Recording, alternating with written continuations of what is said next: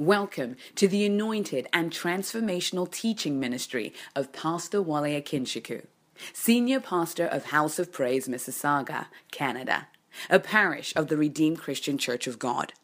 It is our prayer that as you listen to this message, that you will be empowered to achieve your dreams and fulfill your destiny. God bless you as you... Let's take a quick look at manifesting the prophetic word and the second part 2. Father, we thank you. You've been so good to us, so kind to us. Today we give you thanks. You spoke to us all throughout this year. You've spoken strongly to us. Speak to us again, Lord. In Jesus' name, amen. How can the word of God become flesh in our own personal lives? And this is the second part. So last week we spoke about the fact that when God speaks, it is done. When God speaks, it is done. But we've got to understand what it means by when God speaks, it is done. Psalm 33, verse 9 says, He spoke and it was done. He commanded and it stood fast. So when God speaks and it is done, where is it done in? In what dimension? In what particular reality is it done in? So we spoke about the fact that when God speaks, it is established in heaven. For forever, O Lord, your word is settled. Where is it settled? In heaven. But it happens that physically right now, we are physically speaking, we are on earth. So we need it here on earth. So God speaks, it is done for sure, but we need it here on earth. So how do we make sure that the word God has spoken that is in heaven and done in heaven, settled in heaven, is manifest on earth? That is what we are looking at, all right? So God's prophetic word that is spoken concerning you, concerning me, is that we are going to enjoy showers of blessing. Thank you for the 3 people that agree. We are going to add showers of blessing in the name of Jesus Christ. That is going to be your portion. That is going to be my portion in the name of Jesus Christ. And there's nothing Satan can do about it. It will be your portion and it will be my portion. In Jesus' mighty name. Then this is the anchor scripture, and this is what we're going to explore for the year 2024. It's going to be our bedrock. It's going to underpin our teachings, our worship, our expressions in the house. There shall be showers of blessing.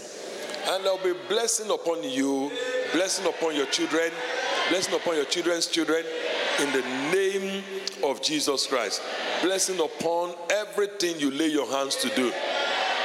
In the name of Jesus Christ. It is the blessing of God that makes one rich and has no sorrow. You won't have any sorrow. In the name of Jesus.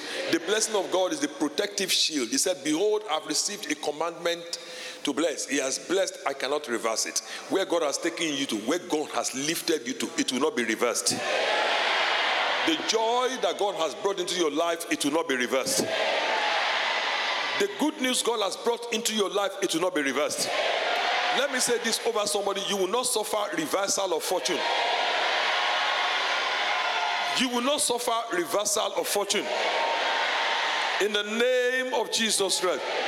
If you are able to handle this and you are able to comprehend what I'm about to say, please make sure your amen is very resounding, including our online church.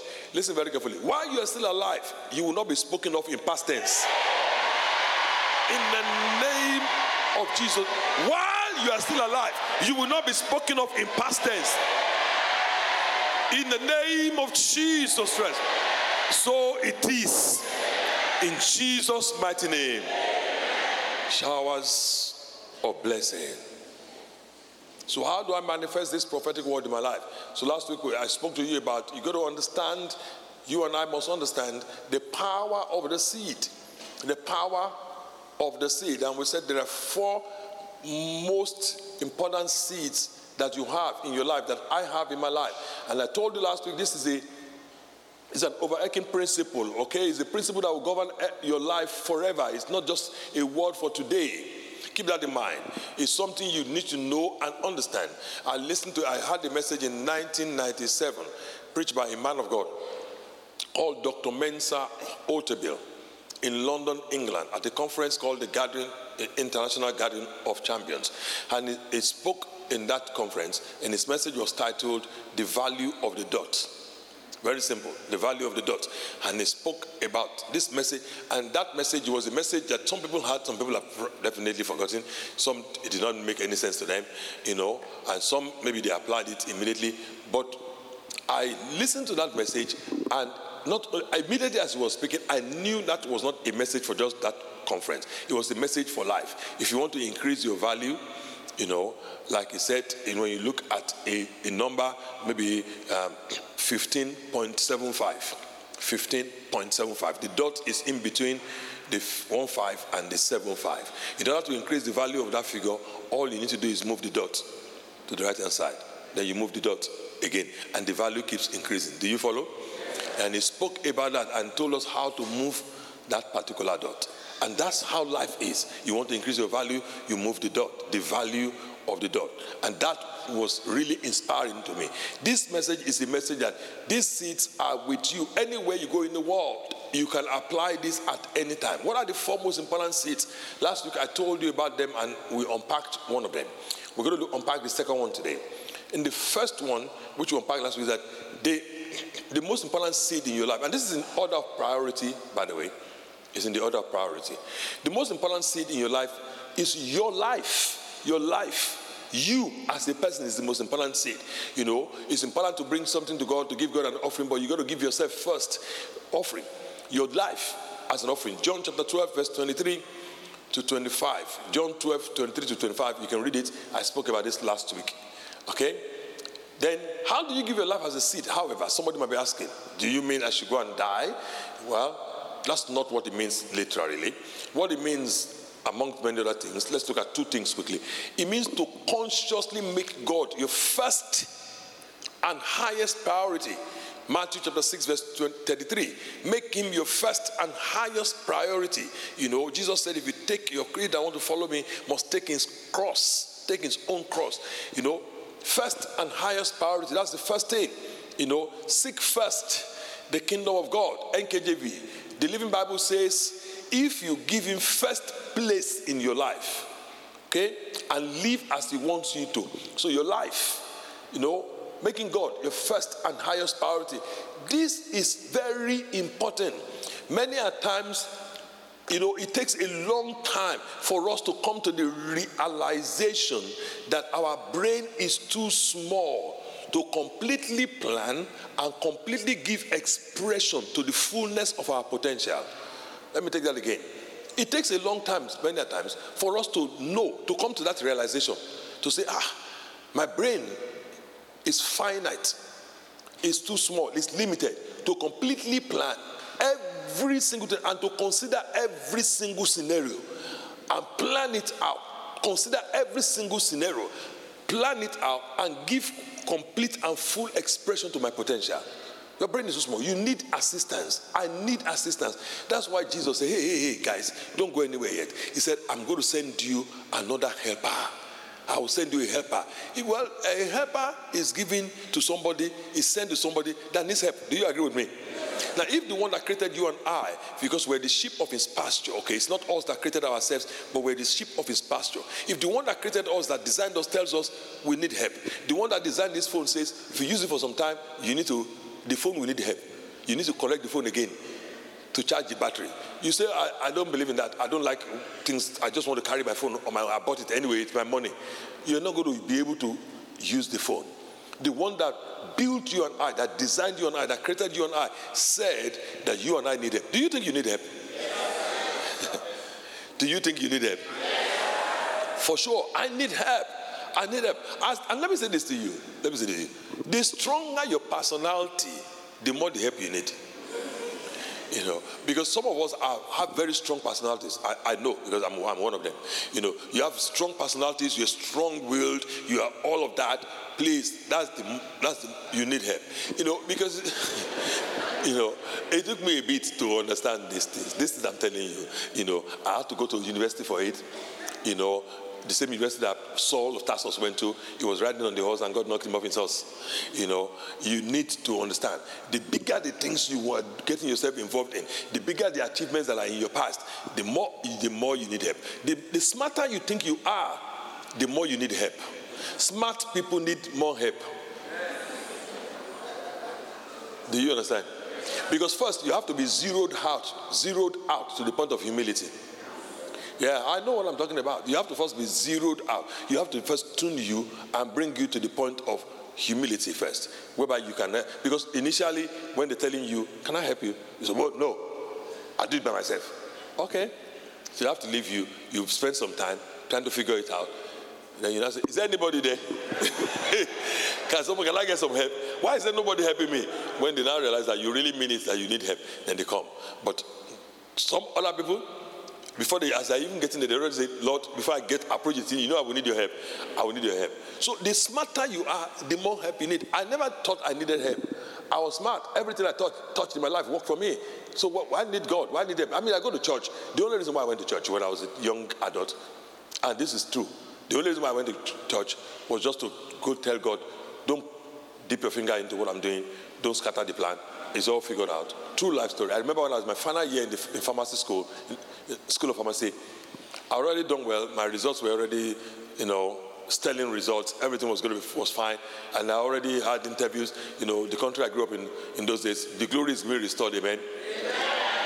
In those days, while we're in university, the big multinational companies come to our school from year 3. They ask for some of the best students, and they start interviewing you, and you get a job. So everything was lined up for me. So I remember in my final year, I went to an Anglican church called All Saints, in my university, and I just go in there, and my attitude was, I'm coming here now, I'm trying to give you this, so you understand, don't come and scatter what I'm trying to say. And God says, no problem. I'm not going to scatter it. Just you go ahead and do what you have to do. And I have everything figured out in my head. Until I went. But there was one part I didn't figure out. I didn't figure out the fact that there were astronauts in my family. That was one part I didn't figure out. And that those astronauts already had help. They had help from the demonic realm. And they had an assignment to make sure that they interrupt and destroy me. I didn't see that. I didn't see that coming. So when I started engaging in other things, traveling and trying to do some bigger things, and everything crumbled. And the same me that won so many awards in mathematics and quizzes and everything, I sat an exam that was a grade 6 exam, just to get a job as a clerk, not even a clerk, a junior clerk, junior trainee clerk at National Westminster Bank in London, England. This is what is called, what we do in the country I grew up in Nigeria, that we call common entrance exam. The mathematics of it. I was already a graduate. I mean, what is this? When I was in pharmacy school, I was teaching engineering students mathematics as a side hustle. I would take their book, I would read it for 2 hours, and then I would bring them together, I would teach them, they give me some money. And here I am. I went to start the exam as cocky as I could be. And they came out and they called my name. Because they called the name of people that didn't make it. And I showed them the door. And they call my name and they tell me, and my name is a bit complicated to pronounce. So if my name was just John Paul, they would have said, John Paul, and I would have just moved out. And I said, Aqualas. And then they called my name and I stood up reluctantly. It was like lead was on my feet. And the man said, and they showed me the door, and I walked to the door. Not too long, Topsy called me on the phone. I said, how did he go? What a time to be asking me. By the time I got back home, friends, I was very humble. When I took the Bible, the Bible is an interesting book to read when you're humble. You begin to see things.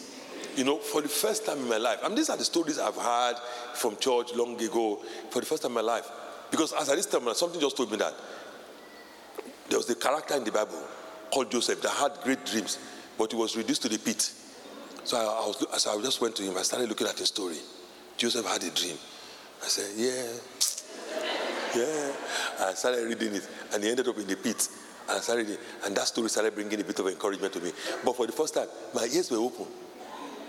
Have you ever seen unbelievers fast? The fast that said, I won't fast.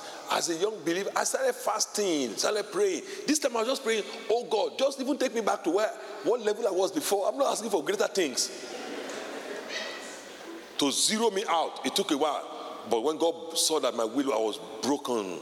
I was broken. Before I never understood how somebody can say they went into an examination hall and they didn't do well. What is that? Did you not read? I couldn't understand it. Right now, bro, I understand it very well. So as a pastor of a church, when somebody comes and says, Pastor, that exam didn't go. I said, let me give you a hug. Don't worry. I understand it. The race is not to the swift. It's not as easy as that. Are you still in this house? Yeah. When you do something, I've done stuff in my life. It didn't work out. I understand it. But for you, things are going to change in your favor. In the name of Jesus Christ. So make God first place. Don't wait until you are knocked down from your horse. Let God take first place. So if you see somebody like me and many other people in House of Praise taking God very seriously, waking up in the morning, being so zealous, you're thinking to yourself, why? Because we found out that our security is in Him. We found out that we can't count on our own ability to be consistent. We can't. We can only count on His own ability because He does not change. Are you with me, somebody here? Yeah. Thank you, Lord. All right? Another way we give our lives to Christ is by loving other people. Give your life to love other people. And look at what this says. John 13, verse 34 to 35. A new commandment I give to you, that you love one another. Okay? By this all will know that you're my disciples if you love one another. And I told you last week that because we're now in this particular season, towards the end of the year, it gets even more pronounced. People are lonely. This country called Canada, it can be brutal. There's this strange visitor that comes to visit us around December called winter. It comes in here, just does its own thing, and it is cold outside, and you're the only one here. You have families on different parts of the world. They're calling you on WhatsApp and other places and all of that on the phone. You're reaching out to them, FaceTime and all of that, but it's not the same. Are you with me? Particularly some of us that grew up in large families, it's not the same. It can be lonely, and many people that have come into the country have found it to be so. And some other people are here. We've got to make sure that we reach out to each other.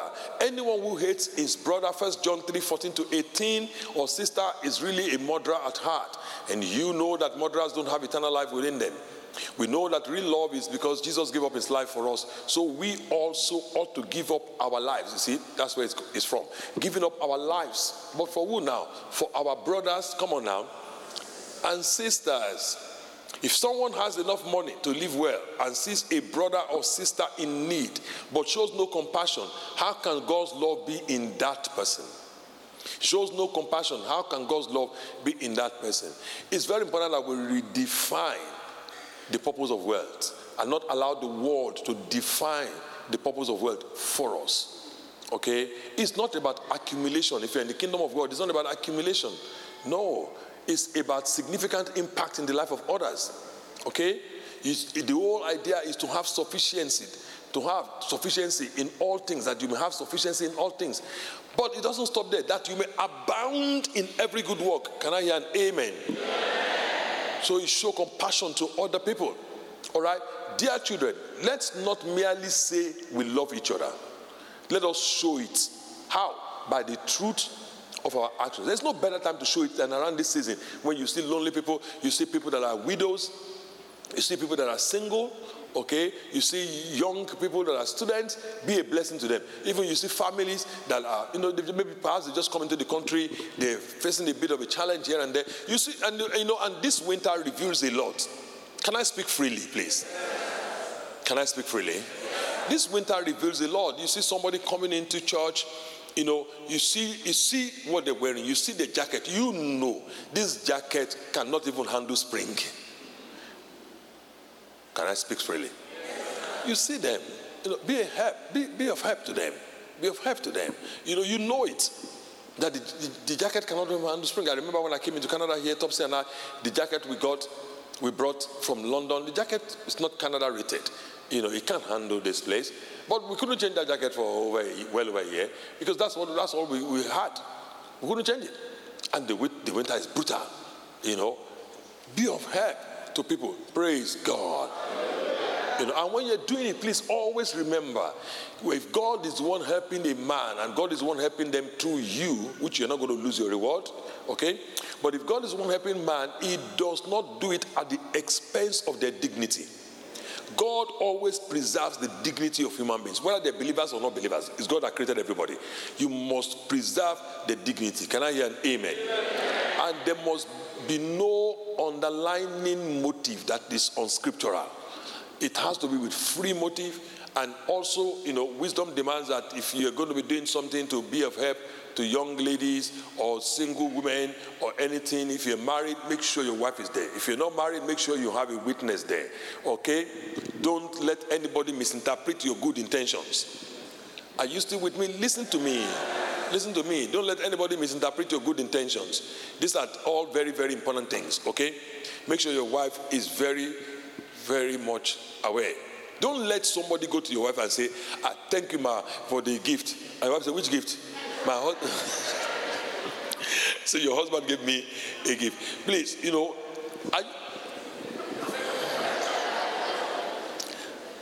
and your wife get back home and you say, honey, what are we doing for Christmas? I say, Christmas? I will tell you what you're going to do for Christmas.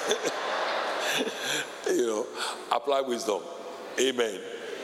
So this week I want us to look at the second seed we have. Thank you, Lord. The second seed we have is the Word of God. Remember, this is I've lined it up from the highest priority to the lower priority. Your life is the highest priority of the seed you have. The next important seed you have in terms of priority is the Word of God. Luke chapter 8 verse 11 says, the parable is this. This is Jesus Christ speaking here.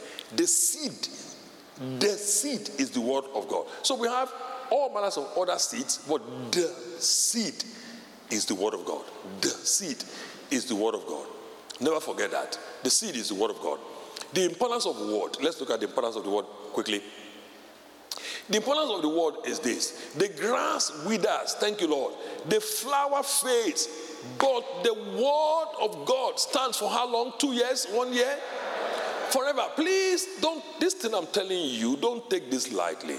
The only thing that will never be destroyed is what is built on the Word. The pandemic taught us a lot of lessons and, stirred us up to see many things. The pandemic. In North America alone, as of 2021, 23, North America now mean the US plus Canada, 23,000 churches had closed. The statistics that was gathered, the research that was done in 2021, I don't know what the statistics is right now, 23,000 churches closed. In Canada here, one of the bigger churches in Canada here, that our administrator will go for a meeting in that church, before the pre-pandemic, go for a meeting in that church. They have a meeting of a group of administrators, and they were doing very, very well, and they were bigger than HOP and all of that. And so our administrator would go in there, sit there with all of these other administrators of other churches, and they were sitting there. Once the pandemic hit, they just said, they're closing the church for the next 2 years. Straight, because nobody was coming. But if you build something on the Word of God, it will stand forever. I pray for you, whatever God has built through you, through the works of your hand, it will not collapse. Your marriage will not collapse. Your connection with your children will not collapse. Your morality will not collapse. Your destiny will not collapse. Your business will not collapse. Your career will not collapse. Your health will not collapse. Your health will not collapse. Your health will not collapse. Your relationship with God will not collapse. In the name of Jesus Christ. It stands forever. And please, let's build particularly, let me speak a little bit, let's spin off a little bit here. Concerning marriages, a lot of young people are getting married. Many people are getting married again next year. Our calendar is already filling up very fast again about marriages next year. Thank God for that. Many got married this year, and we're starting with speed again next year, and there's marriage galore everywhere. And we thank God for that. Let me encourage you, and for many of us have been married for quite some time, including myself, It's not a joke. It's not. It's going to be 28 years on the 20th. So it's a lot. So, but it's what has kept us. And when I said some things like this, it's not a joke. It's not that one is trying to. It's not a public relations thing. I'm telling you, it does not look like 28 years. It does not look like 28 years. And part of what I know, God's grace has used to help us is that the thing is built on God's word. It's built on God's word. The word of God it's not because we're pastors or not pastors. We didn't know we were going to be pastors when we agreed on that. We agreed on that from the very beginning. It's going to be based on God's word. It's whatever the word of God is saying, that's the final authority. If the word of God is saying it, we accept it. That's it. I might not like it. I might not. We accept it. If the word of God is saying it, that's what it is. Do you follow what I'm saying? Once it's built on that, it will withstand any pressure. It will withstand pressure.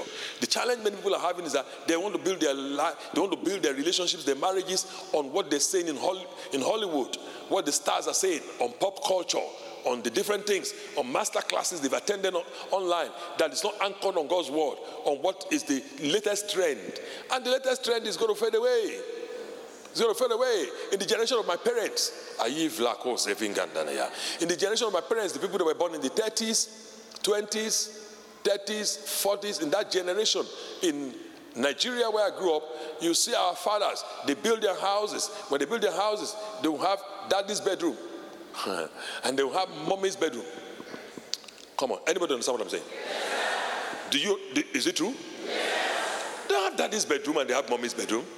So right there and then, as they built the brick, and those houses were not built with drywall.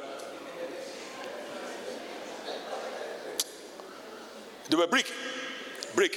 And some of those bricks, if you hit it like this, your shoulder will be dislocated. Brick. As they build the brick, right there and then, there's separation. There's separation. And then, in the new generation, God started giving us more wisdom. I said, no. It's not in line with the word of God. Don't do your own house and have daddy's bedroom and mommy's bedroom. Once you start separating each other like that, you're already in trouble. So Topsy and I, when we got married, we looked at the word of God and we said, we agreed based on the word of God. Nothing must ever happen, no matter what happens. You must not leave the master bedroom. I must not leave the master bedroom. Both of us must sleep in the same place. First and foremost. No matter what, we're sleeping in the same place. So, wherever the fight is, let's fight it there. I end it there. This is true. We agreed on this before we got married. You are not living, I'm not leaving the place. Nobody's living. Some people don't have that kind of concept. They get married. Some people get married. It's not even that they're quarreling. Their mother-in-law comes from Africa. They vacate their master bedroom for the mother-in-law to sleep with the daughter in the master bedroom. Or the mother-in-law, worse still, to sleep with the son. Not sleep with, but sleep in the same bed. You understand? What kind of a thing is that? And so it's our culture, then it's demonic. It's not scriptural. I know some of you cannot say amen because that's your trouble.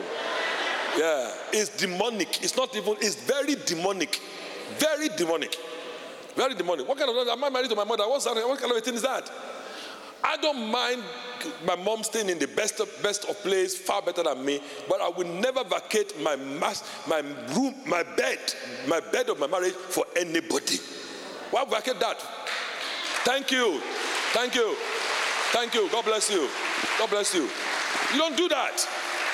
That's not scriptural. You can do your Bini culture. You can do your Yoruba culture. You can do your Igbo culture. You can do your Caribbean culture. You can do all of that. But listen to me. If not, that's why Jesus said the word of God is now of no effect. But you see, you cannot pick one part of your culture because you like that and live with that and expect the benefit of the word of God. It doesn't work that way. And when the enemy comes, what you can say to the enemy is, it is written. Not according to my culture. It is written. It's what the enemy understands. I stand by it. For this cause, a man shall leave his father and his mother and be joined to his wife. You see, men, they're not joined to their wives. So what can I do? So where are you going? I'm going to hang out with the boys. You've been married for 1 year. You're still living an independent life. You're going to hang out with the boys. You don't understand the meaning of shared accountability.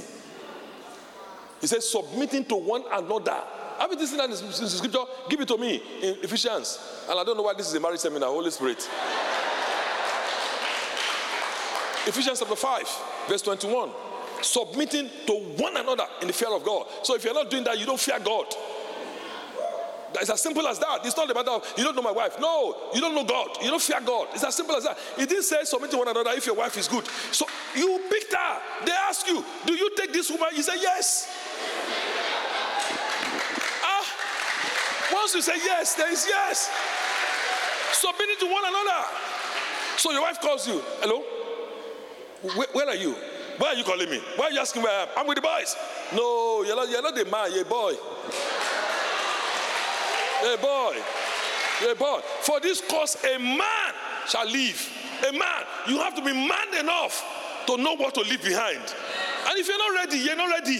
A man is not a function of age. You can be 50 years old and you're not a man.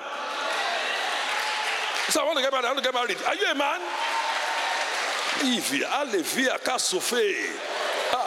Swalinda Maravoseliata. Merry Christmas.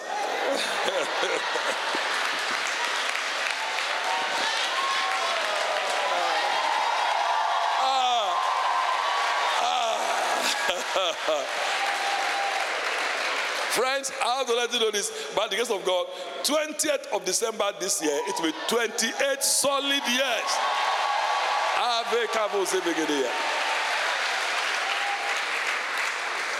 And if you see my wife this morning, she looks like a teenager. You see, I think she's somewhere in the junior church area. When she comes in, you will see like a teenager. In fact, when she dressed up this morning, she was on her way out, true life story. My son took her and said, you look like a pretty teen. I said, don't worry, you're not pretty, you're just teen. Please understand that. That's why there's peace. There's peace. We have peace. I've now picked the phone to call our parents. Hello, sir. Yes, sir. Please, sir. Please come and warn her. Come and warn her right now. No, why? Why? I've now called the brothers. Hey, come and tell your sister because I'm very upset now. No, what is that? I can't even if I want to act a movie, I can't even bring myself to that level of anger. And it's not me as a person, because you need to know where I'm coming from. Volatility is the name of the game. Very hot-tempered and all of that. But when the word of God says submitting to one another, you tell your wife where you're going, your wife tells you where she's going. Once you say, I do, as the end of independence, that is the beginning of interdependence. You now depend on each other.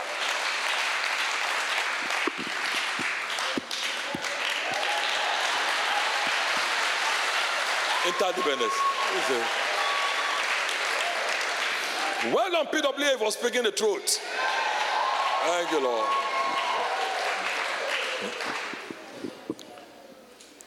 Hallelujah. If you do these things, you won't have trouble. I don't know how you start the marriage and the first 2 years, you already go for marriage counseling. There's nothing wrong if you have to go.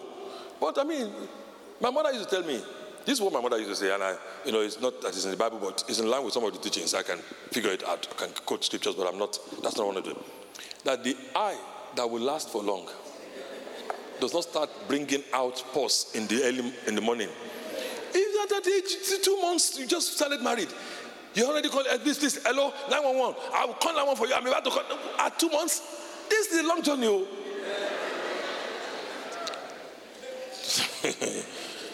And there's still going to be pressure. Whether you like it or not, this is life. There will be times when circumstances will bring pressure on both of you. What are you going to agree on? When the enemy visited my house 3 years ago and brought pressure, what do you do in such situation?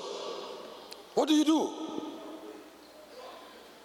If the word of God, if the marriage is not even strong, the wife will say, I've not been telling you. Call the family and say, come and pick your tin, see. Why? Me and my wife, even when it's one tooth left, if Jesus tarries, we're still together. Hallelujah. We're going to be together. That's it. You don't need to say amen or no say amen. I'm telling you my own based on the word of God. You can say your own. We're going to be together. That's it. Nothing. That's it. It's going to be together. That's it. Amen. And if Jesus tarries, both of us are going to be very old. Papa and Mama. Hallelujah. Still on fire. Hallelujah. At that time when the resident pastors of House of Praise will be organizing open heavens, which will be far bigger than anything we ever saw. And they will invite us and they'll say, Mama just wants to come and say hello. She say, Canada is for Jesus. Hallelujah.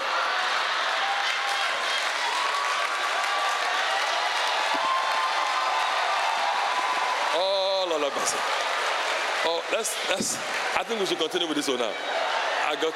Before I get myself into trouble today, I'll continue. You're encouraging me. Sister. I gotta do this. Focus on the word. If she comes, don't tell her anything. No.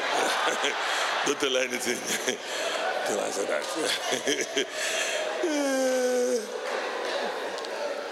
You know. How do you sow God's word in your heart? This is the crux of the matter. This is part of what people get stirred up. All right, Pastor, I got it now. The word of God is a seed. I want to put it in my heart. How do I sow it? How do I sow the word of God in my heart?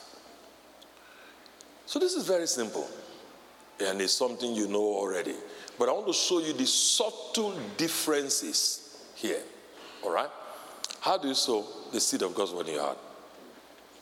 By consistently doing the following. Number one, reading. Reading. 1 Timothy chapter 4, verse 13 to 15 says, till I come, give attention to reading. Reading. Reading the word. Reading. Number two, studying. These are things you know already, but I want to emphasize one of them particularly today and show you some of the subtle differences. Studying. 2 Timothy 2:15. And number three, meditating. Psalm 1, verse 1 to 3.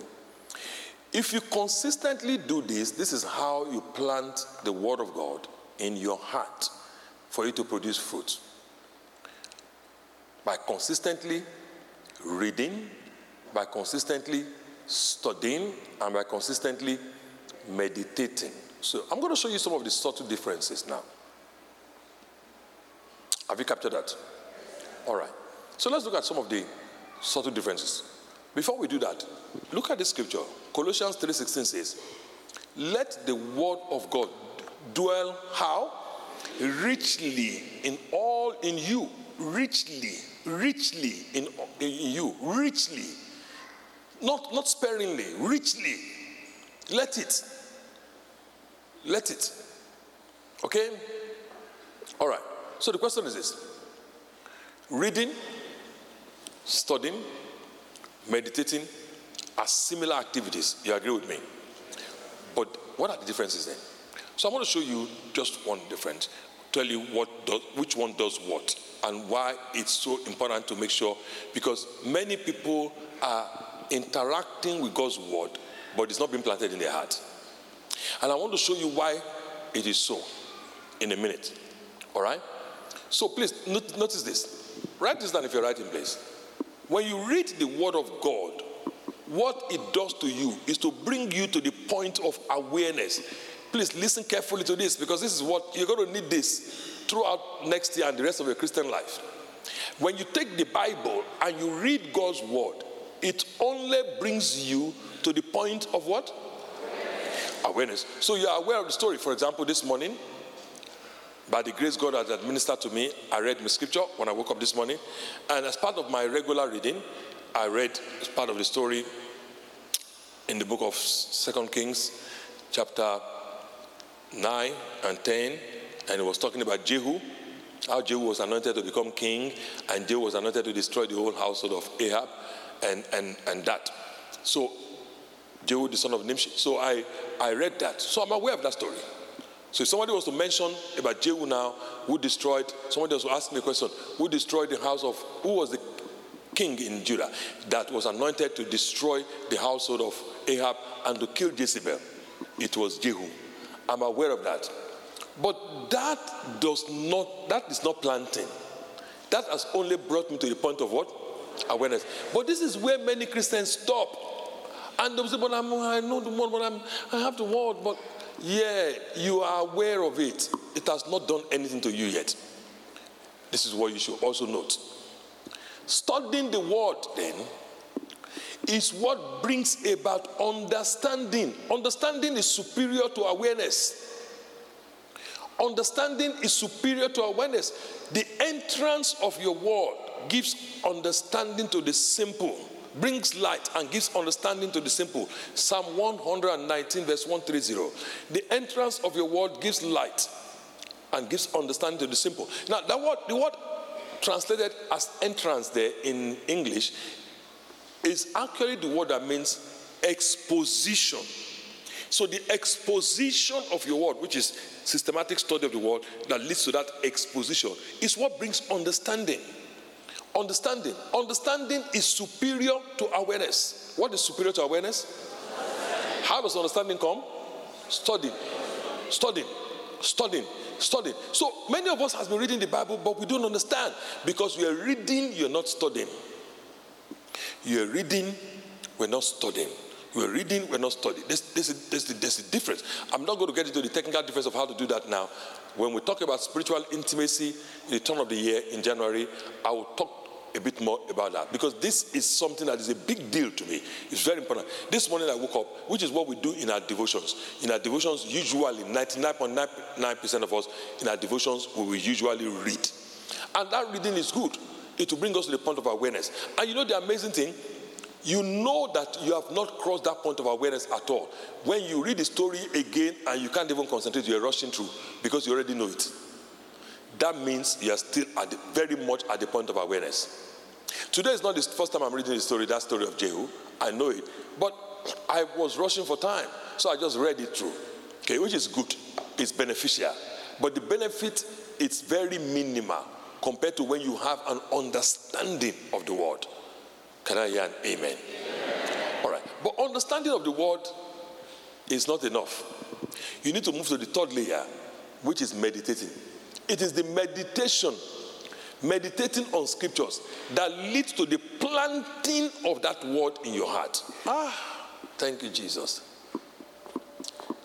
The meditating on the scriptures is what leads to the planting of the seed of God's word in your heart. Now, when you get to this stage now, you don't have to try and remember it. Let me explain this to you. When you read the word of God, you are at the point of, it brings you to the point of awareness. When somebody asks you, you can say, yeah, Jehu, yes. You say, oh, who was that Jehu? Jehu, yes. I'm trying to remember that Jehu, yeah. Yes. He was the one that killed all the sons of Ahab. God used him to bring judgment on the household of Ahab and then dealt with Jezebel. Okay? He was the one that also killed all the people that were worshiping Baal, in Israel. And God's reward for him was that he was going to have his descendants, 4 generations were going to rule over Judah. Now, I've been able to capture this because I've read this several times, so I'm able to remember a lot more. You might be able to only remember pieces of the information. All of this is at the level of your mental abilities, okay, memory. And at this point now, somebody that might have a stronger retentive memory, whether short-term memory or long-term memory, might look like they know it more than the person that might not have that. Are you with me? And at this point now, it looks like the person that has a stronger memory, that can read out the word of God, it looks like they're more spiritual. And you might think the person is more spiritual than the person that cannot capture that in the memory and read everything out. So you might think, oh, this person cannot quote the scripture. How do that then can they say they know the scripture? The word know in the Bible is not the word cram. The word know in Hebrew is the word yad, mainly, which is to touch. To touch, experiential. Okay, in the Hebrew, experiential is also the word that is translated many times as sexual intercourse. When you say Abraham knew his wife, okay, Abraham knew his wife, okay. So it's talking about deep intimacy. You have come into a level of contact with that word, and that point is not talking about that reading doesn't get you there. The studying part means you now have an understanding of what the scripture is saying. You have understanding. At this point, you can communicate it, you can teach it, you can use your own words, you can use illustrations, you can use all of that. That is fine. But you might still not be at the point whereby you can produce the result. Listen carefully to me. Because you see, to produce the result, you need the seed. The seed needs to be in your heart. It is this seed being in your heart, because faith is never man-generated. Faith is always God-generated. Faith is an act of God. He is the author of our faith. Are you with me? But what he uses to, the key word, the word in scripture, in Greek, is pistis. What it means is to birth, okay, a supernatural power in your heart to believe God. To birth that power, it needs a seed. That seed is the word of God. So the Bible says faith comes by hearing, and hearing by the word of God. So that it needs that seed. It is that seed he uses to birth that faith in you. If that seed is not given to him now being the Holy Spirit, he can't birth that faith in you. So you are going to have it in your head, you reel it out, you quote the scripture, you speak about it, but it's not real. When the word is not planted in you, please listen carefully. When the word is not planted in your heart, you and the word has not become one. Think about it in the natural. A woman says, meet my husband. So, oh, praise God. That's your husband. Oh, fantastic. You know, of course, we know the two of them shall be one. We know that. But it's slightly different from a pregnant woman. When you see a pregnant woman, she's carrying a pregnancy. Okay, the seed is in her. All right? So, she gets to the immigration. She wants to go by. She brings out only one passport. Am I correct? Not two international passports, just one passport. Shows them one piece of identification. And they allow two people, sometimes even three people to go through with only one passport. Why? Because they are one. They are together. Are you hearing what I'm saying now? When the word of God enters you, is planted in you, you are pregnant. It's only a matter of time before you give birth to it. So everywhere you go, you're carrying it with you. And in the realm of the spirit, they can see that pregnancy getting bigger and bigger. So what the enemy wants to do is to help you miscarry that word. You have to say, no way, I'm not miscarrying this word. So, but you have to plant it. Now, what frustrates many people is that they hear a message like this, they go back home, they try it. So I want to show you a bit of an illustration today. Can I do that? Yes. All right. Can I have the pieces, please? I just want to show you something simple, just that the Holy Spirit used to explain this to me some years ago, and it helps me when I'm believing God for something. Just bring me the elements. Let me just show them something quickly. All right. Thank you, Jesus. Are you getting something from this today? All right. Okay. Can you open two of the bottles, please? Yeah, just leave it there. Thank you. All right. Thank you so much. Can we give them a big round of applause, please? All right. So this is what the Holy Spirit is explaining to me. You know, the Word of God is likened to many things in the Bible. It's likened to a sword. It's likened to sperma, the seed. It's likened to a hammer that breaks the rock. It's likened to many things. It's likened to spirit, but it's also likened to water in Ephesians 5. Do you agree? All right. So this glass is transparent. There's nothing inside. Okay, I'm not doing magic. I'm showing you the illustration. Because some of you are you just woke up excited. Like one young boy asked me, he said, do you have supernatural, can you do magic? Do you have supernatural powers? You know, I said, the one inside me yes, he has supernatural powers. You know, so you say that it's void, or it's a glass cup. Now, this is like our inner man. It has a finite capacity now. So your inner man, your spirit man, you can expand it and all of that, all right? But this one is empty now. Your spirit man is there, it's empty. You're praying, you're doing all of that. If you're praying and praying and praying and praying, and there is no word of God, what you've just done is expanded your inner man to this capacity. But still there is no word. And without the word, you can do nothing. It is the word that God confirms. So, building up yourself on your most holy faith, praying in the Holy Ghost, you have grown from here. Your spirit is expanded, but it's still looking for the word. Now, also, depending on what you're believing God for, you have to understand. You have to increase your capacity. What am I believing God for? This might be able to handle it. What you are believing God for, it might have to take this to handle it. Now, listen, however, so you want to start engaging with the word. So you read the word, understanding, you read the word, now you are aware. You are aware. The word is there. You are aware of it. It's there. Okay? Somebody asks you, how many meals is this? What is there? 500 meals. You are aware. You can quote that. All right, fantastic. But it hasn't done you anything. Now, when you get to the point of understanding, studying it, that is when the word is opened. So the word is now opened to you. Okay? You're getting a better understanding. So at this point now, you can dip your finger in, you can see the characteristics of what is there. The wettability of water is wet, is this, is that. You can feel that. Is it cold? Is it hot? Are you with me? But it still hasn't done you anything. When you start meditating is when you start planting. So, but this is where the problem is with us. So you hear a message like that and you start meditating. You go back home tomorrow, you start meditating on the word. And you do this now for a day, for 2 days.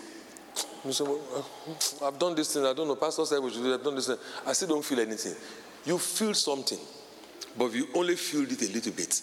You still can't feel the effect, but it's there. What you have to do is continue. John chapter 8, verse 31. Put it on the screen. John 8:31. You see what Jesus Christ said? John 8:31, can you give me to me in the translation where it says, if you continue in my word, John 8:31, then are you my disciples indeed. You shall know the truth. Verse 32, the truth shall set you free. But the key word is if you continue. Verse 31. John 8:31, look for the translation that says, if you continue in my word. So the continuity, day and night. Day and night. Are you with me? So what you have to do, okay? Yes, KJV. Jesus said to those Jews who believed in him, if you continue in my word, that's it. Then shall you be my disciples indeed. And what will happen if I continue? Keep going, you will know the truth. Many people have never come, they are aware of the truth, but they don't know the truth because they don't continue in the word. You have to continue in the meditation, continue in the meditation. You see, as we are doing this now, scientifically speaking, as the water is getting more and more in the cup, the air inside the cup is reducing, it's coming out. Do you agree with me?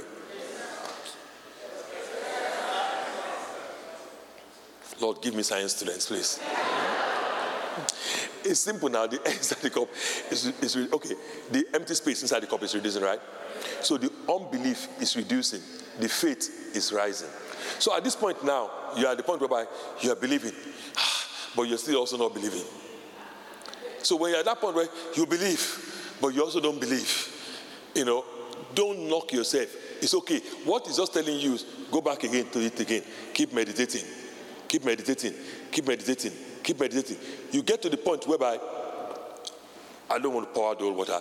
It's to get to the point whereby you feel it. When you really feel it, is when it gets to this point. Romans chapter 4, verse 20 to 21. It says, being fully convinced. The word fully convinced there is to be in full measure. That he who has promised is able to perform it. You see, many people see the promise. They try to hold on to the promises because that they are aware of. Then you're going to be tired. Because no man can hold on. Only God can hold you. So it is the meditation that when you see someone that has meditated on the word over a period of time, they are now at the point of Romans 4:21, whereby they are no longer wavering at the promise. You can waver at the promise. You're no longer wavering at the promise through unbelief. You are now fully convinced, means full measure. This is the point whereby even when you want to doubt, you can't doubt anymore because there's no air in your glass. You say to yourself, somebody says to you, but I say, I'm not saying God cannot do it, but they said it's stage 4 cancer. You tell them, listen, it's going down. He said, but last week they said it's stage 3. But now they said it's stage 4 and they are spread. You tell them, we're not looking at the things we have seen. And they're wondering why. They can't understand because they think the same promise they are holding on to is what you're holding on to. But we're not holding to promises now. I have meditated on the word.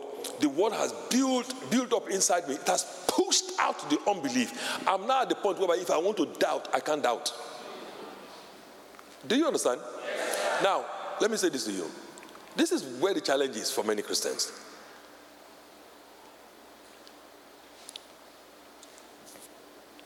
For this to happen, if you continue in my word, it's a function of time.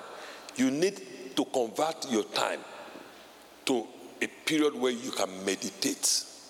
You have to meditate. You need time. But you are going to, there will be many things that will be fighting for that time. Particularly in this period now, many things will be fighting for the time. You need to meditate on the word. But many things will be distracting you, fighting for your time, and you won't have the time to do that. You will have to be the one to intentionally carve out that time to meditate on it until the thing becomes so real to you. When it's at that point, you are not holding on to it, it's holding on to you. I can tell you on the authority of God's word, we will have to lock the door on that day. I don't believe it. What brings that kind of a confidence about? So some people, when I was younger in these things of God, I used to confess to have. That's the way we're taught by the school of word of faith. You name it and claim it. So you speak it so you can have it. That's word of faith. But it's actually deeper than that. What actually should happen according to scripture is that I'm saying it because I have it. I'm saying, this doesn't look so strange to you if I say, I have an iPhone. It doesn't look strange to you like that. And I can say that you won't say, I'm proud. Okay, if I tell you I have an iPhone, am I proud? Why do you think I'm not? Why do you think I'm not proud? Because I have it now. So if I'm telling you this is going to happen, you say, but I have it because I have the receipt. I'm only going there to cash in on the receipt I already have. This is the way these things work. I know I will not die young. How do I know? I've meditated on the word to that point. You have to meditate on it. It takes time. Now, second thing is this. So, Pastor Charles comes around and shares a testimony and tells you that, friends, you know what? I was believing God for days and it was a bit challenging. Then my wife and I, we read these scriptures and we gave ourselves to these scriptures. It took us about 3 months and then we believed God for it and we got it. I said, fantastic. I like that testimony. 3 months. Honey, we can do 3 months, huh? But you see, you have to understand, Pastor Charles might not have told you that before he started his 3 months journey, his faith was already on this level. So all that was required was just to top it up. Are you with me? What you are believing God for, and when I say you're believing God for now, you're believing God for, look at it from a mathematical point of view, because God speaks to me in this ways. So what you are believing God for, you're believing God to get to 10. All right? Charles is believing God to get to 10 because that's the testimony you had. Charles started from 8. He just needed to top it up. Because his grandfather, great-grandfather, and he himself, they've worked on it, and he's now on 8. He gets there. You are believing God for 10 also. So you think to yourself, well, just 2 months, I'll get there in 2 months. But what you don't understand is that your own faith level, number 1, is 1. Your grandfather and everything, they've already added a minus equation, a minus factorial. Come on now. Some of your great-fathers have added a division to the factorial. They've added to the formula. They've added to the formula. So as you are pouring this thing right now, it's leaking in 3 places. So you're saying to yourself, but I've done everything I can do. Yeah, it works, but it's just that yours is leaking. So we have to first make sure we block the leakages. That might be 21 days of fasting. Come on now. Does everybody understand what I'm saying now? This is how it happens. You can't compare me to Joel Osteen. How are you going to compare me to Joel Osteen? Joel Osteen started with $8 million, 8,000 people. say 8,000 people or 4,000 people, 8 million to 8,000 people, buildings and everything. And we started at the same year. It started in 1999, I started in 2000. How are you going to compare me to that? I started with a lot of leakages. In fact, the cup did not have a bottom.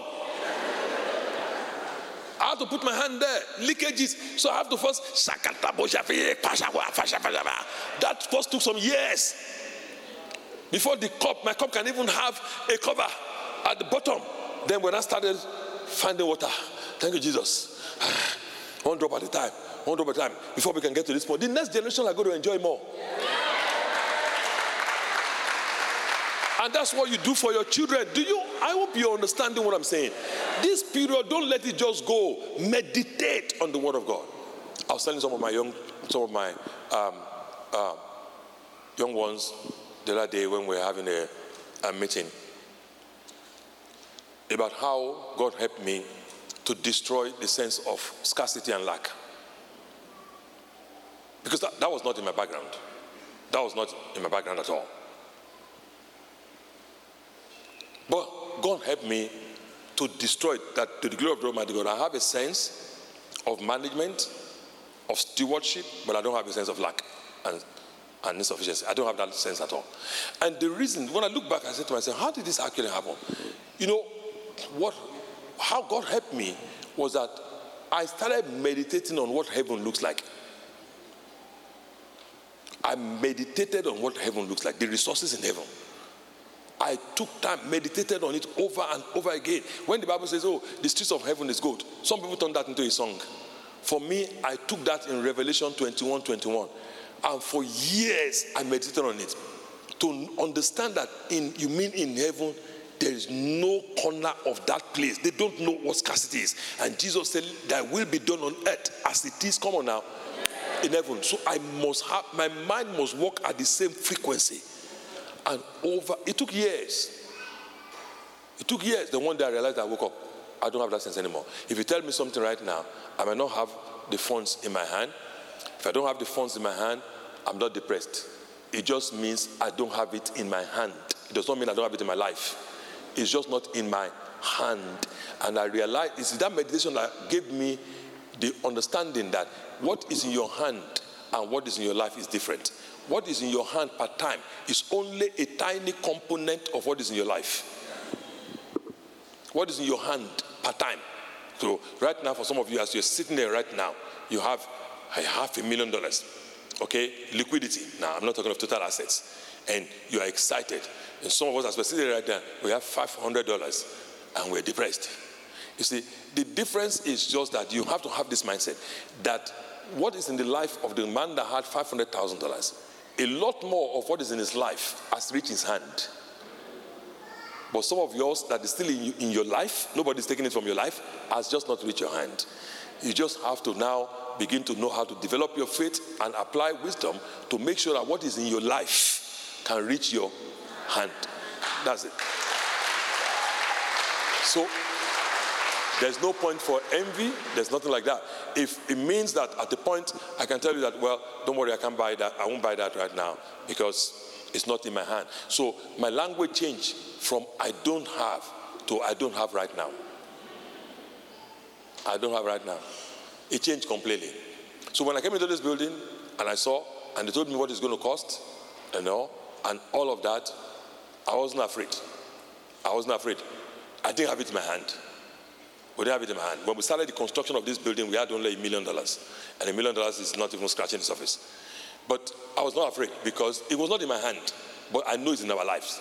It's just a way of tapping into it. And Jesus Christ has glorified his name. Come on, give God some praise. It is this meditation that helps you to destroy that thing of Balak. You see, it helps you also concerning sickness. You understand when you meditate on God's word that health was in your life before sickness came into your body. You have to think, you have to meditate on that. It has to be real to you. You know, when he says he himself took my infirmities, where did he take it from? Is it for my body or for my life? Where did he take it from? Where did Jesus take it from? When he said I got born again, what part of me got born again? My soul? My body, my finger, my leg. What part of me got born again? My spirit. It regenerated my spirit. So when it took my infirmity, it took what the enemy had placed in my spirit, the legal right the enemy has over my spirit. Then I saw a scripture, Romans 6:14. Sin shall not longer have dominion over you. And sickness is a root cause. It's an effect of sin, which is the root. So I said to myself, I meditated on this scripture a lot. And I will say to sickness, you can't have dominion. No way. You can't rule me. You can't decide when I sleep and when I wake up. This is what dominion means. You can't decide. No, you're not the one to tell me where to go. You can't be the one to decide my schedule, to go to see the doctor today, go and see this one tomorrow. You can't be the one to decide that. That's dominion. You will not decide that for me. I push you out. And you see, what Jesus Christ did that is already in my life. That's what Ephesians chapter 1 verse 3 means. He has blessed us with every spiritual blessing. You see? Put it on the screen. Blessed be the God of our Father, our Lord Jesus Christ, who has blessed us with every what?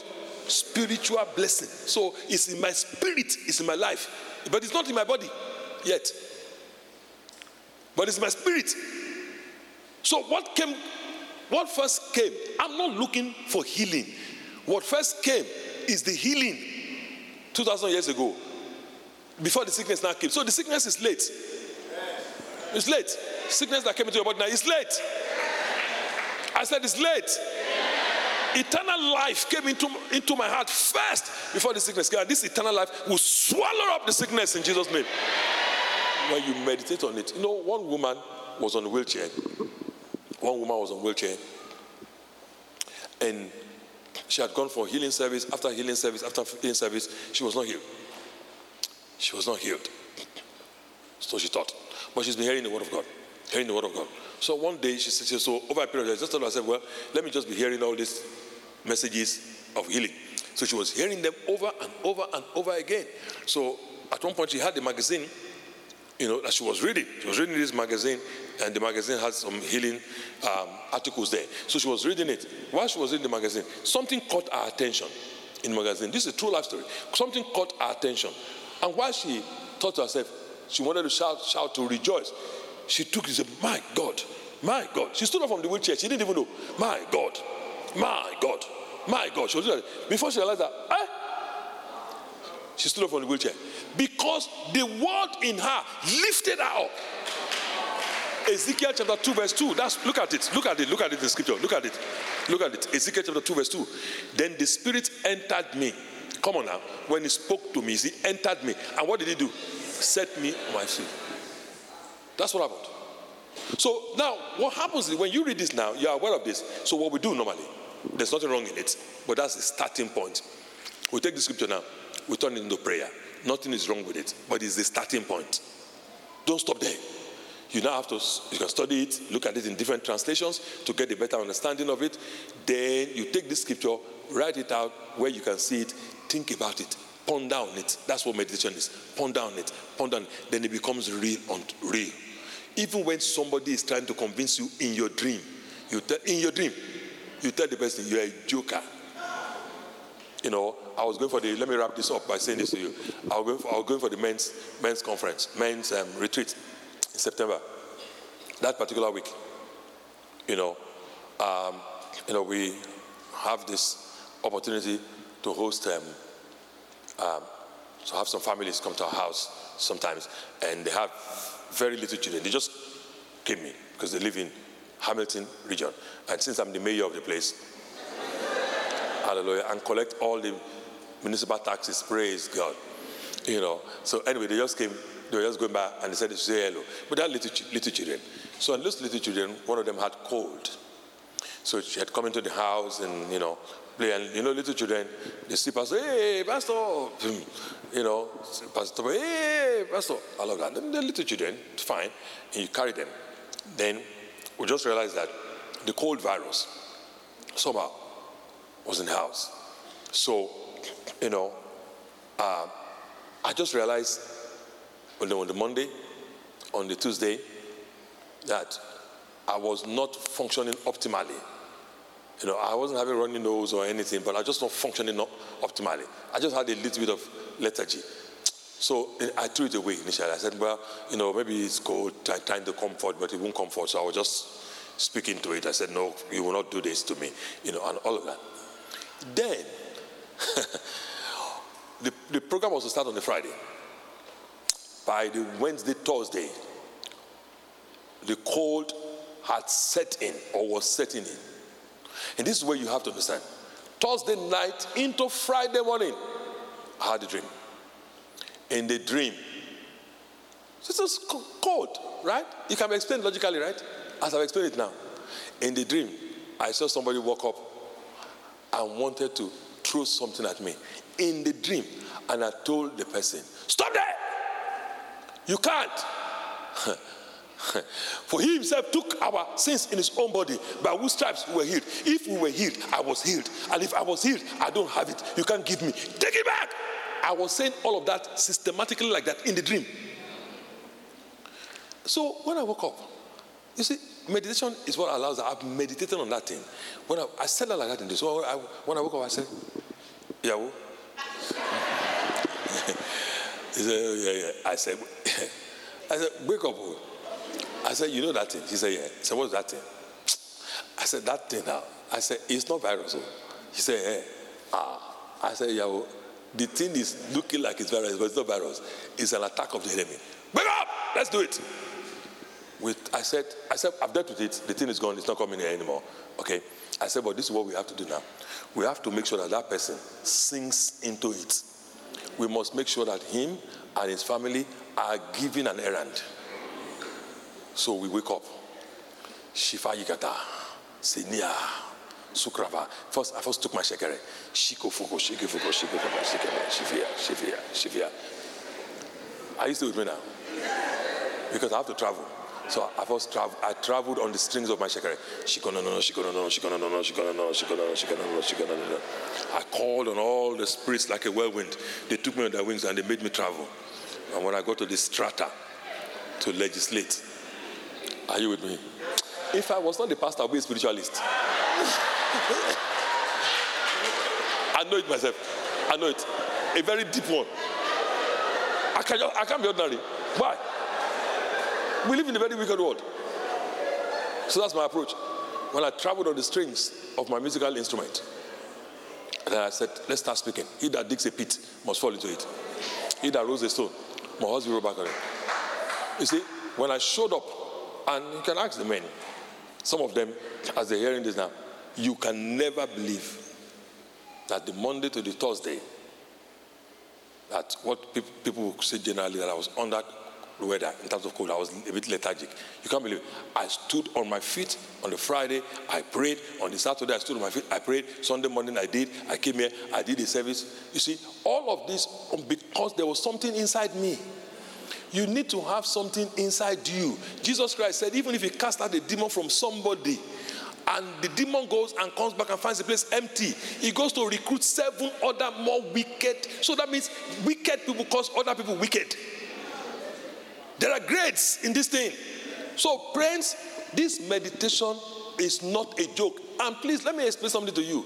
This is not for pastors. When I was speaking in my dreams subconsciously, okay, and I was quoting that, I never said at one point, don't you know where I am? I'm the pastor of House of Praise. That means you're already dead. It's got nothing to do with that. It is what you have inside you, the word.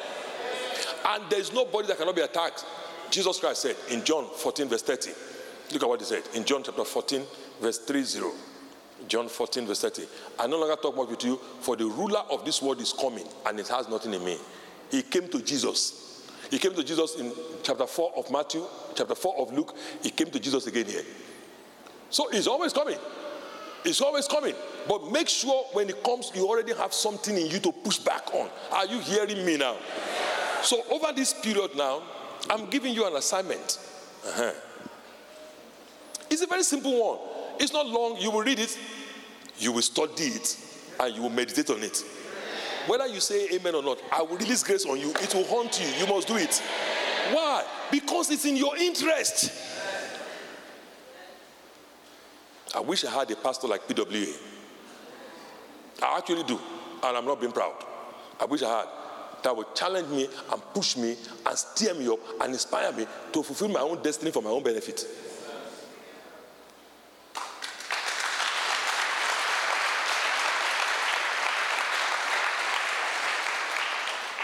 This is what you have to do. This is your assignment. You're going to read Luke chapter 1 to 7. It's only 7 chapters. Read it first. First, that's the first thing. Take the translation you understand. Read it first. You know, if you can read it in 3 days. If you can read it in 4 days, it doesn't matter. It's not the speed context. Read it. Read the whole thing. After you read it, then now study. Start studying. Start studying. You can study a bit of a portion in chapter 1. You can be a portion in chapter 2. Anyone that catches your fancy. When I say catches your fancy, I'm just using a loose phrase. But what that means is that anyone the Holy Spirit is brooding on, any particular chunk of story there. So from Luke chapter 1 to 7, if I just run through in my own mind right now, I know that in Luke chapter 1, it talks about the conception of Christ and John the Baptist starting from then Christ. In chapter 2, it talks about the dedication of Christ in the temple, how Christ grew in wisdom and in favor with God, and of course the birth of Christ at the beginning of Luke chapter 2. In chapter 3, it talks about the baptism and genealogy. Chapter 4, it talks about how Jesus went to the wilderness, all right, and came back in the power of the Holy Spirit. He was casting out demons, healed the mother-in-law of Peter, and all of that. Okay, and in the evening, the crowd was looking for him in Luke 4:42, and he told them I had to go to another city because this is the purpose of God concerning me. All right. In chapter 5, Peter caught a lot of fish. The boat was sinking. The net was breaking. Okay, that is there. In chapter 5, he was healing the sick. The power of God was there. He went to the wilderness to pray often. He was healing the sick. The power of God was there. In chapter 5, he talks about you cannot put the new wine in the new wineskin and all of that. In chapter 6, he prayed all night, chose his disciples. Power was coming out of him and healing everybody that was sick. And he talked about the Sabbath. In chapter 7, he met the widow of Nain. Okay. He did all of that in chapter 7. So that's the whole, just summary quickly now. Now, see, all of that is from reading, all right? But I'm still going to read it myself. And then, whatever of all of these stories, any one of the portions, some of them are 6 verses, some of them are 8 verses, some of them are 10 verses, that is drawing your attention at that time, that's what you study. What do you now do? You cannot study without a pen and note. So if your pen and note is on your phone or your iPad, electronic gadget, that's fine. You need to study means you must have that. You need to take notes. So that's when you take that and you want to take notes. If it's a story of the widow of Nain, how Jesus raised the dead, you now read that. Read it in more than one translation. That's where you start from. Read it in more than one translation. And don't be in a hurry. You pray, Holy Spirit, Father, I'm studying this now. Show me by your Holy Spirit. Then give me understanding. Then he will begin to give you understanding of what that means. Okay? And as you begin to give you understanding, okay? If you're not getting that much in that one, jump to another part of it, of another part of portion in these 7 chapters. Get it? Once you get 1 or 2, okay, that the Holy Spirit is giving you understanding on, that is what you really meditate on throughout the period until next year. Does this make sense to you now? Come on, does it make sense to you now?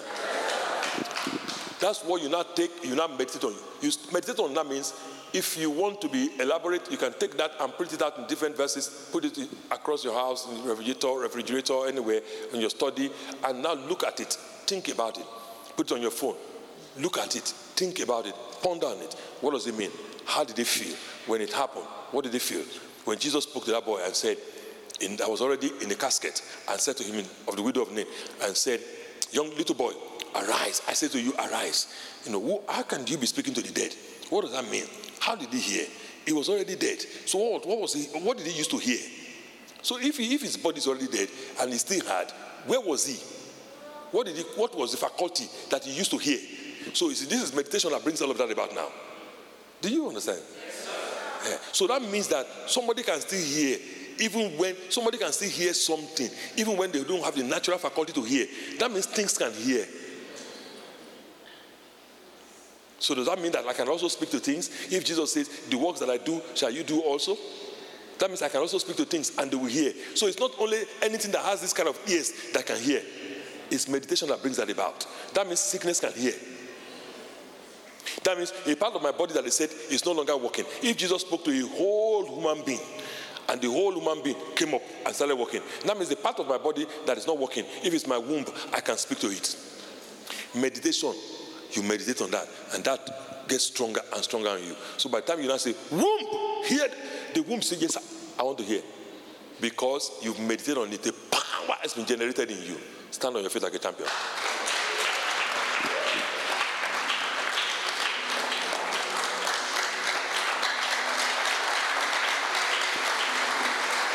Thank you, Lord. Thank you, Holy Spirit. How many of you truly gained something from this service today? Yeah. Father, we thank you. We honor you. We give you the glory. We give you the honor. Blessed be your name, O God. In Jesus' mighty name.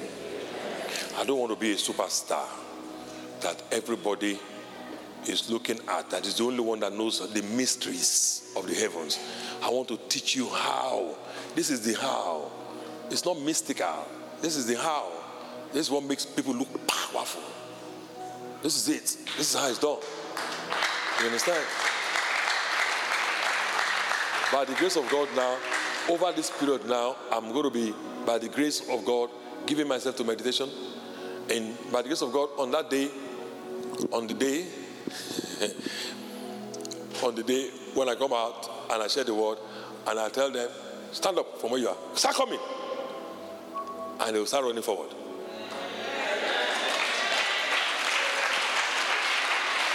And somebody that is coming for the first time, you look at that and say, unbelievable. How? Well, it is the power of God unleashed. The power of God unleashed. The power of God unleashed. What did Peter know? That 3,000 people were saved. It's not what he said, obviously. He's a fisherman. It's not about oratory. What he said, can the people even remember what he said? They said they were cut to the heart. The Bible didn't say, and they remembered it. How profound it was, what they said was. But they were cut to the heart. So that means that it's not what they remembered, it's how they felt about it. What was it about Jesus Christ? That somebody said, hey, Rabbi, we caught this woman in adultery. We're about to stone her to death. What do you say now? An angry mob. And Jesus knelt down. Rabbi, Rabboni, what do you say?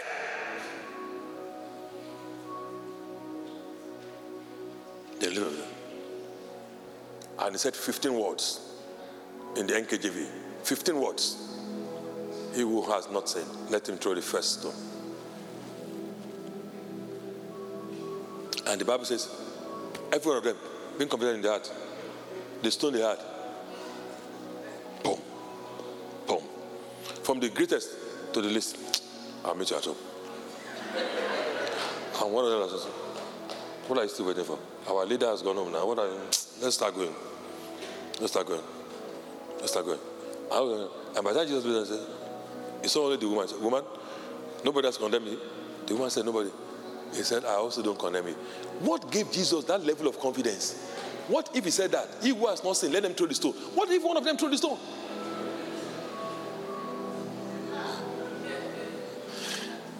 It's called anakazo. That's what that thing is called. It's called anakazo. The compelling power of God that compels people to do things. Anakazo. You meditate on it until it becomes part of you. So when you compel them, you say, stand up! Straight. No doubt. No skin color. Straight. The person will not even know what hit them. Even if they say, listen to me, honey, I'm betting today I will never, no matter what happens, I'm not giving my life.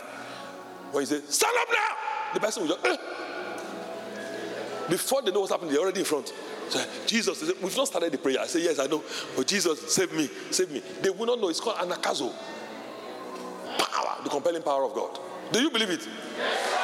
Anyway, you will see it. You will see it on the 23rd. In 2 weeks' time, you will see it. This is the power of God at work. This is the power of God. You meditate on it. You meditate on it. Lift those hands and ask God for grace. Grace. Lord, you have to show me something I've not seen before. Grace, Lord, to see what I've not seen before. In Luke chapter 1 to 7. I want to see what I've not seen before. Oh, yes. I've had this word today. I want to sow the seed of your word in my heart. Kuvarie kepfeze. Ontuvozene fia. Luvaga gratu vasevege. Numu vuzante kefekizu. Roko vakase. Rina valente. Kuvana kafi. Ravlo zevegede. Teach me, plant your word in my heart through the means of meditation, oh God. Show me your word. Show me, oh God. Kuvange fatom vozeveketa. Vule vresefe ketenga vola savata. Osavondabe. Jivraska fotonima levezianda. Oh God of heaven, Scavia Levaroso Vendegeria. Kuvanagavataroskia. Show me grace, oh God. And show me, Lord, show me what I do not know, what I don't know, what I've never seen before. As I study it, show it to me, oh God. Grant me understanding, oh God. And let your word be planted in my heart, oh God. Oh, the Holy Spirit, help me to plant your word deep in my heart, in my spirit, in the name of Jesus Christ. I thank you. I honor you.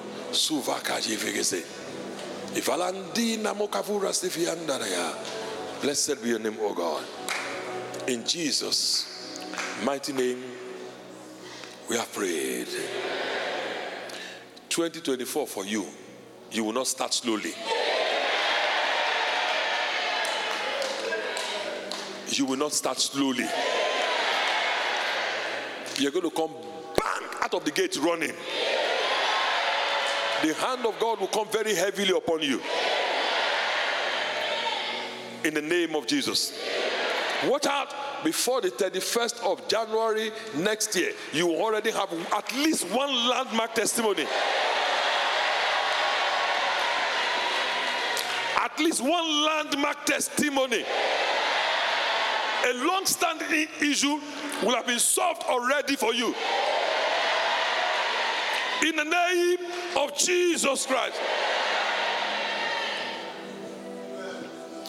Just leave those hands and ask for grace for speed. The grace for speed. As I enter into 2024, grace for speed. Speed. No stagnation, no slow motion, no delay. Grace for speed. Fuyala, Vakiyeve, Veyon Tovask, Franamaka Vie, Shuvila Tavakasko, Nokoma Falite, Vrentoma Velis, Franeka Vagasivia, Shuvina Kafataka Zovoda, Zovondabe, Kovange Vegele de Vegasivia, Kuvaka Vakata Vozovonakata, Zove, Kreveke Vegele Baskava, Juvanda Bozabelanta, Kuma Vake Vala Vazantalaya, Ora Vlege, Verege Vozovo Tango Valamandenge Belezia. Grace for speed for me, for my family. In the name of Jesus Christ. Thank you, Lord. In Jesus' name, we pray. In Jesus' name, we pray. In Jesus' name, we pray. There are some doors that God has ordained will open. He ought to open for you next year.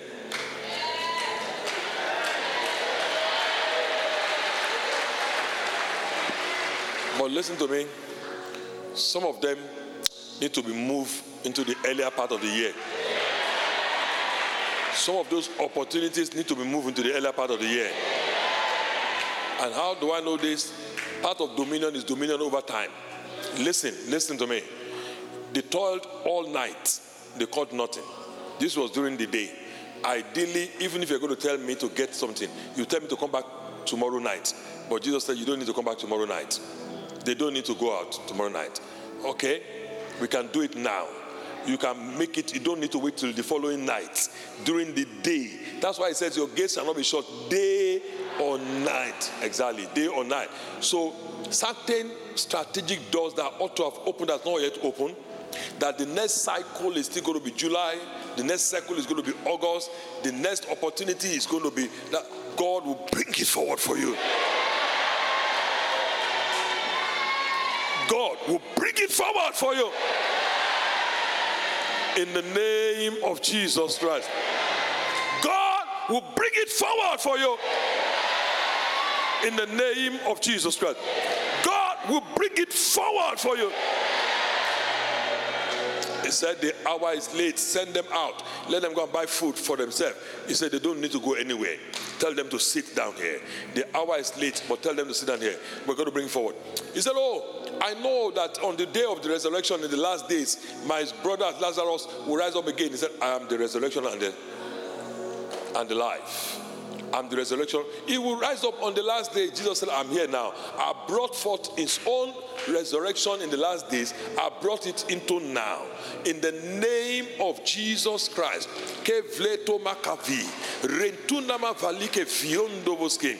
A testimony that will silence your critics in the month of January. Receive in Jesus' name. Please don't take this lightly. People that have been asking you now, where is your God? They have been asking you now, where is your God? A testimony that they will not be able to deny. A testimony that will seal their mouth. A testimony that will seal their tongue. Receive in Jesus' name. Receive in Jesus' name. I have the sharing of the Spirit to pray for somebody here that a testimony that is timely. I don't know where would apply that. Timely, just timely.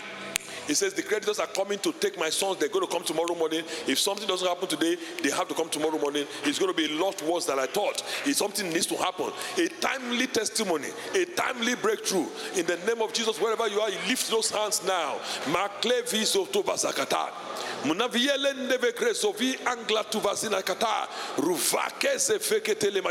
Timely testimonies that will glorify Jesus Christ and put the enemy to shame. Receive in Jesus' name.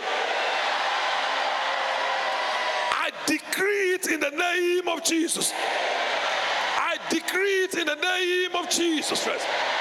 I decree it in the name of Jesus Christ. 2 Kings 7 verse 1, which is where we started from at 7 a.m. At 9 a.m. this morning, as we close 9 a.m. service this morning. There was famine in the land. Maybe you should first give me 2 Kings 6:24. 2 Kings 6:24.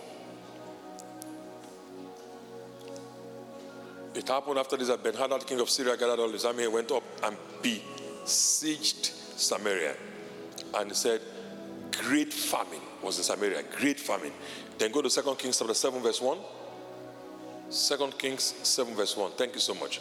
Elijah said, hear the word of the Lord. Thus says the Lord, tomorrow, about this time, a seah of fine flour shall be sold for a shekel, and 2 seahs of barley for a shekel at the gate of Samaria. How will this happen? Elijah said in staying. The people he said it to, they even had no mechanism, no plan to bring. Even if they said they wanted to act on that, they could not act on that. Because, please listen carefully. Listen. It's one thing to tell the woman, the widow, and say, go and borrow vessels. Pour this little jar of oil into the empty vessels, and when it's full, go and sell. That's one level. This particular level of the prophetic is different. It's a higher level. It is a level that speaks and creates at the same time.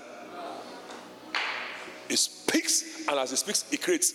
So once you are able to take it and believe it, the signal for the manifestation is somebody else that picks it. Somewhere. They pick it. They don't know what they picked. It just comes to their heart. Can you handle spiritual things? Acts 7:23. Acts 7:23. When he was 40 years old, he's talking about Moses here. What happened to him? He came to his heart to do what? You see, for you to come into his heart, like what the Bible just summarized as coming to his heart, it is something that's been in the realm of the spirit that suddenly he entered his heart. And Peter said, you know what? There's this sister. I saw her, I think it was 2016. I met her in House of Praise when I came. I don't know why I keep on remembering this sister. I think I need to visit the church again. Let me find out somebody that has a number. And then you get the number and the person calls and says, hey, hello, it's been a long time, so and so and so and so and so. You see, it came into his heart. Because something was said into the atmosphere. Can you handle deep spiritual things? So, 2 Kings 7 verse 1 again. He said, hear the word of the Lord. This is how I live my life. This is how I live my life. You don't even know you came to this church because something came into your heart. Anyway. Don't be afraid, don't worry. So we'll be like, Hear the word of the Lord. Thus says the Lord. Okay, then what happened then after he said that? Verse 5. If you read from verse 3, they will tell you that 4 lepers were at the gate. Verse 5 says those 4 lepers rose at twilight. It just came into that. Maybe we should take it so that we read it. Let's read from verse 3 so that it can make sense. Because some people they don't know these stories because they've not read it before. There's this new thing on Instagram where people will line up Old Testament, New Testament, and they will say, Book of Judges, they will come to the New Testament. Those kind of people, they don't know anything about the Bible. Philemon, Old Testament. Sorry, young adults. I saw it on our Instagram page. I said, now there were 4 Genesis, New Testament. There were 4 leprous men at the entrance of the gate, minding their own business. Then suddenly they said to one another, why are we sitting down here until we die? You can't dissociate what they were saying to each other from the word that Elisha released. Verse 4. If we say, and look at the logical articulation of their thinking. If we say we enter the city, the famine is in the city, we die there. If we sit here, we die also. Now, therefore, come, let us surrender to the army of the Syrians. If they keep us alive, we shall live. If they kill us, we shall only die. Stop there. Let me show you something going on. When those lepers eventually found those Syrians have run away, if you ask somebody what brought about this testimony, they will say 4 lepers that thought it true. And they're right, but they're not complete. Something triggered that thinking process. So even for you as an individual, when the prophetic word is released, it triggers a thinking process. Your mind is able to be open to see an angle you did not see before. Then verse 5 says, this is the most important part for me.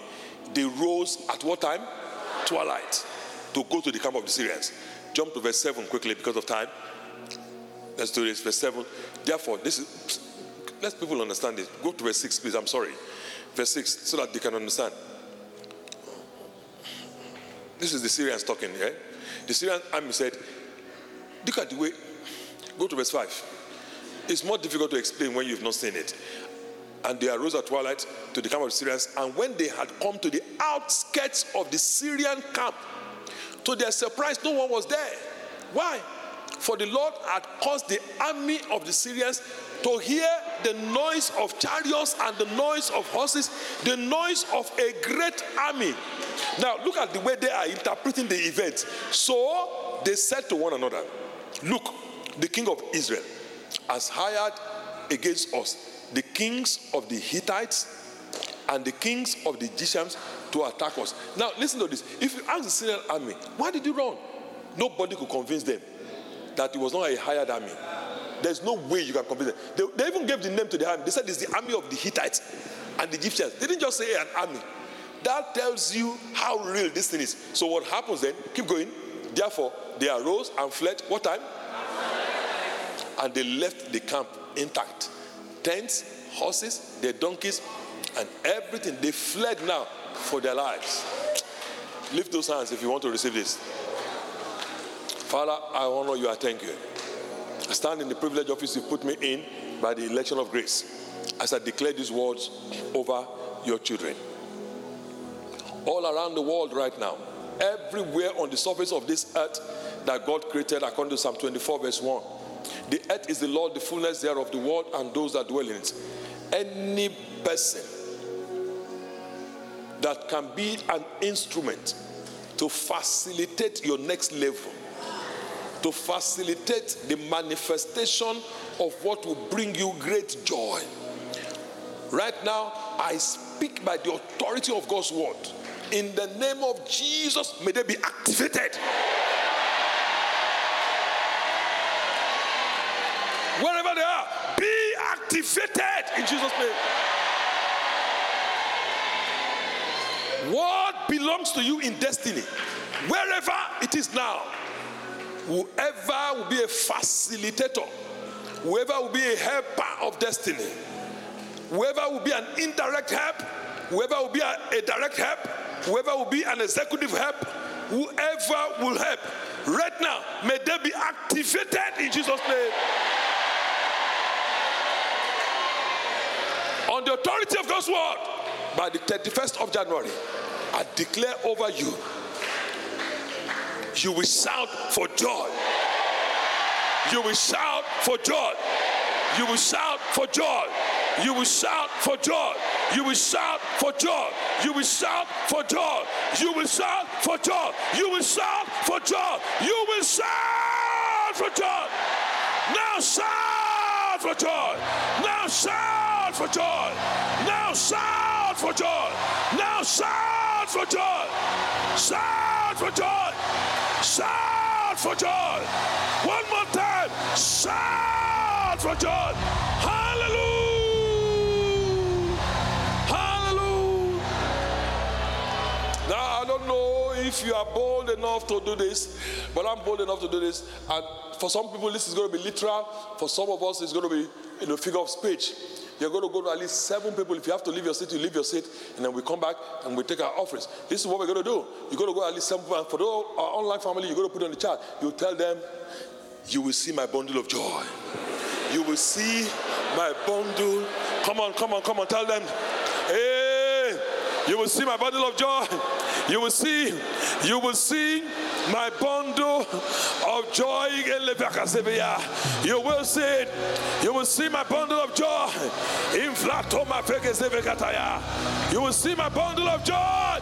You will see. I will see your bundle of joy. And you will see my bundle of joy. I will see your bundle of joy. And you will see my bundle of joy. Where are my 3 people that will be the first to show us the bundle of joy? Come on. Where are my 3 people that will be the first to show us the bundle of joy? Wherever you are, stamp that feet on the floor, open your mouth, give him a shout.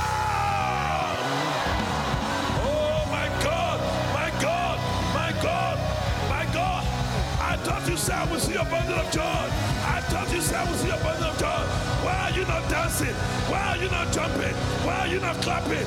Why are you not singing? Hey, hey, hey.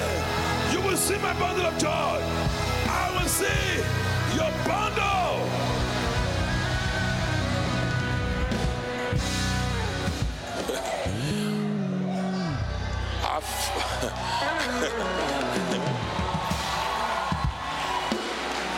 Our first service in January is on the 7th of January.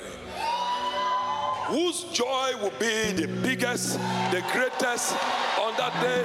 Let me hear you give him a shout of praise one more time.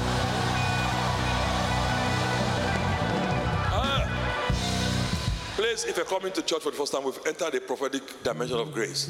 Please, okay, be sensitive. One more time, listen. This is not emotionalism. This is, you've entered a dimension now. All right? If you're sensitive, you can pick that. Listen carefully to me. Listen to me. You will see my bundle of joy. I will see your bundle of joy. I'm reminded by the Holy Spirit. It's not everybody that has only one child in their womb. Some give birth to twins. Some is triplets. We even have what is called quadruplets. We've known some people are giving birth even up to 8. So, bundles. Bundles. Why do we have, these are very strong things. Why do we have to limit ourselves? Oh, come on now.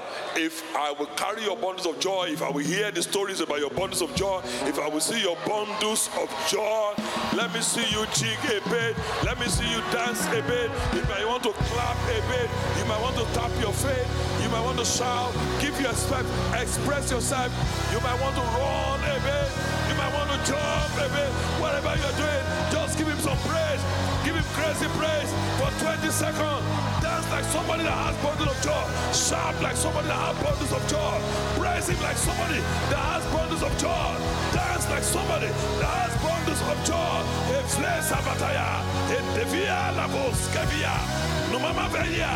Hallelujah. I will see your bundles of joy. And you will see my bundles of joy. In Jesus' mighty name. This is the end of the message. We are sure that you have been blessed. For more information, please visit our website at www.houseofpraise.ca. God bless you.